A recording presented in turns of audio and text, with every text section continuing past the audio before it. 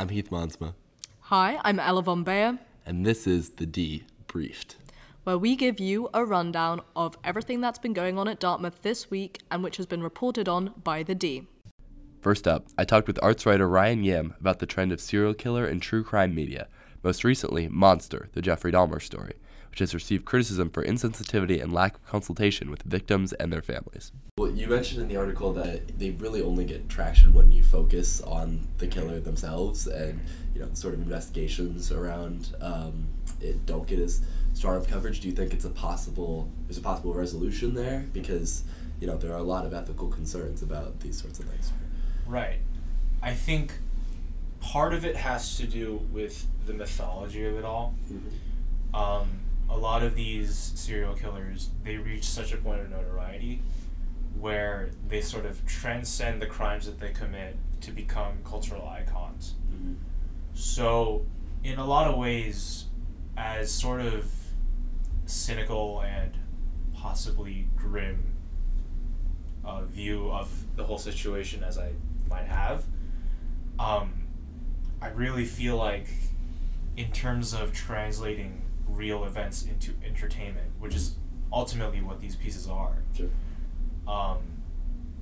I feel like it's very difficult to grab people's attention when they're told to focus on something other than what's sort of already known to them.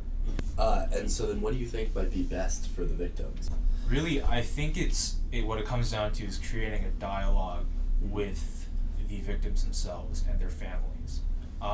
Part of the big issue that I think came up with how Dahmer dealt with the victims' stories is that there was virtually no involvement from the people that they were actually portraying. And then what was the sentiment of the victims? I think it was just too realistic. It begs the question of, do you really need to show something that's already been showed once? Eric Perry specifically was more on the side of this is re-traumatizing, and I think Rita Isbell's perspective was more maybe if the families were compensated in some way. Mm-hmm. Then it would feel like the studios aren't just trying to capitalize on trauma. Sure. Well, because the important point too is this wasn't just the first time. Like this is a story. No, it is told definitely not the time first time. Right. Yeah. I was very surprised by the timing of the movies themselves. Like the first film that was made about Dahmer, it was like maybe a couple years like after his arrest. Mm. Just the frequency of it is it's really shocking, honestly. Next, I sat down with the D's opinion editor, Spencer Allen, to discuss the extension of the frat ban proposed in the editorial board's most recent edition of Verbum Ultimum. So the Dartmouth editorial board this week argued that the frat ban should be extended in general to the start of winter term, but this year in particular to the day after Halloween. What we're particularly concerned about this year is making sure that first years aren't faced with, the end of the frat ban, Halloween weekend, and the end of homecoming weekend kind of all happening at the same time.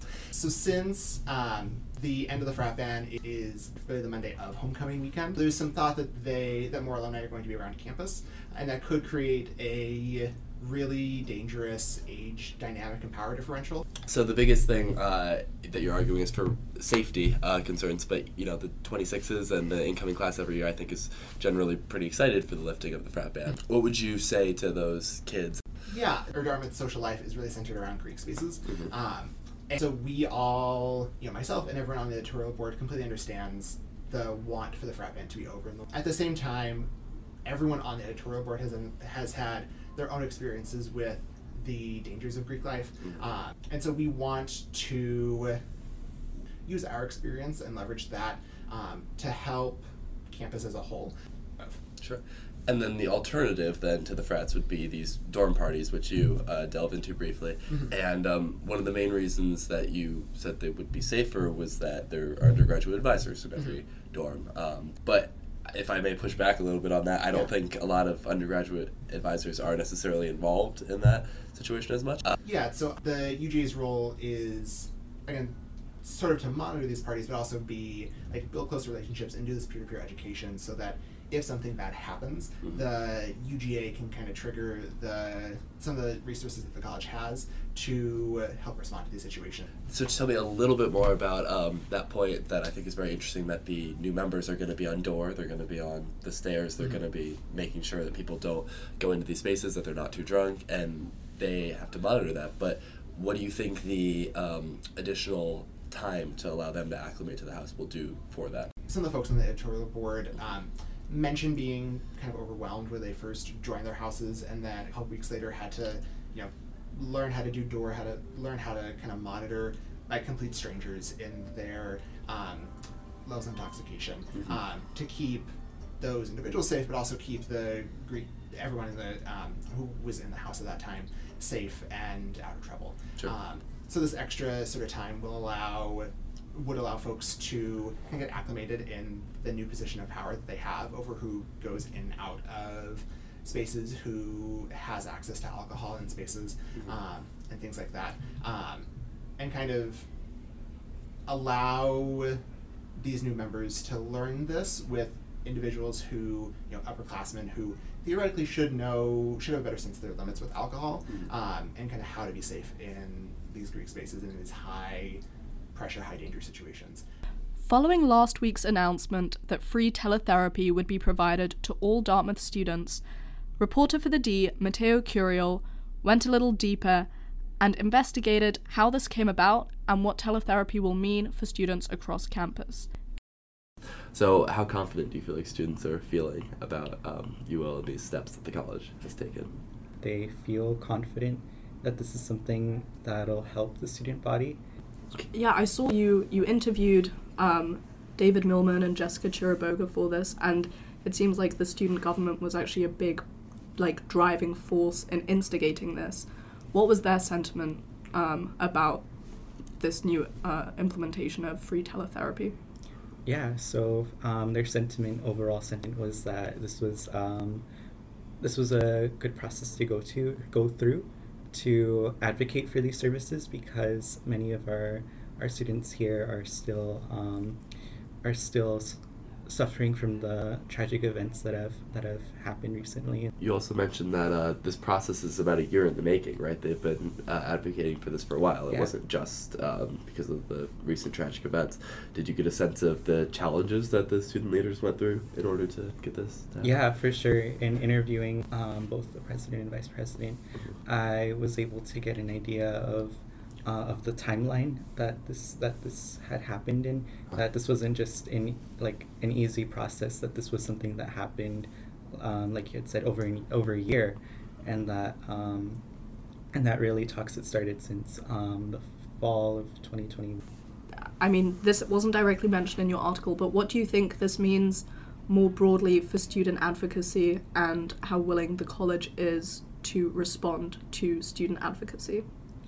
I think this really shows, excuse me, the power of student advocacy, because of how much students were involved in the process, that this was something that had input from students all throughout the process and was really catalyzed and pushed through by students. And so by going through the adversity of having this long timeline between the ideas coming up and it actually being put into motion, that it shows that the college is able to be receptive of these things. It just takes a lot of power from student voices, and a lot of perseverance, really.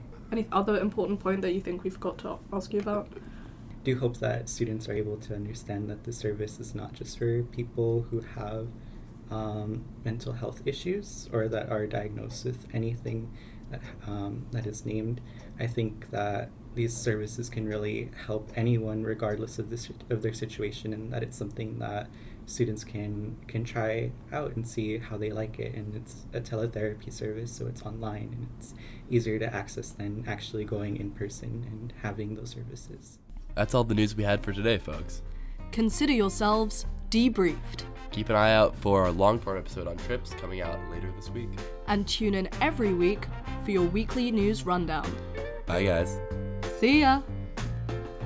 There are a few people we want to thank in the making of this podcast. Thank you to our amazing colleagues at the Dartmouth, Ryan Yim, Spencer Allen, and Mateo Curiel for amazing interviews. And to our producers, Abby Hughes, John Zavris, Ryan Petty, Jack Coleman, and Eliana Stanford. And last but not least, thanks to our executive editor, Lauren Adler.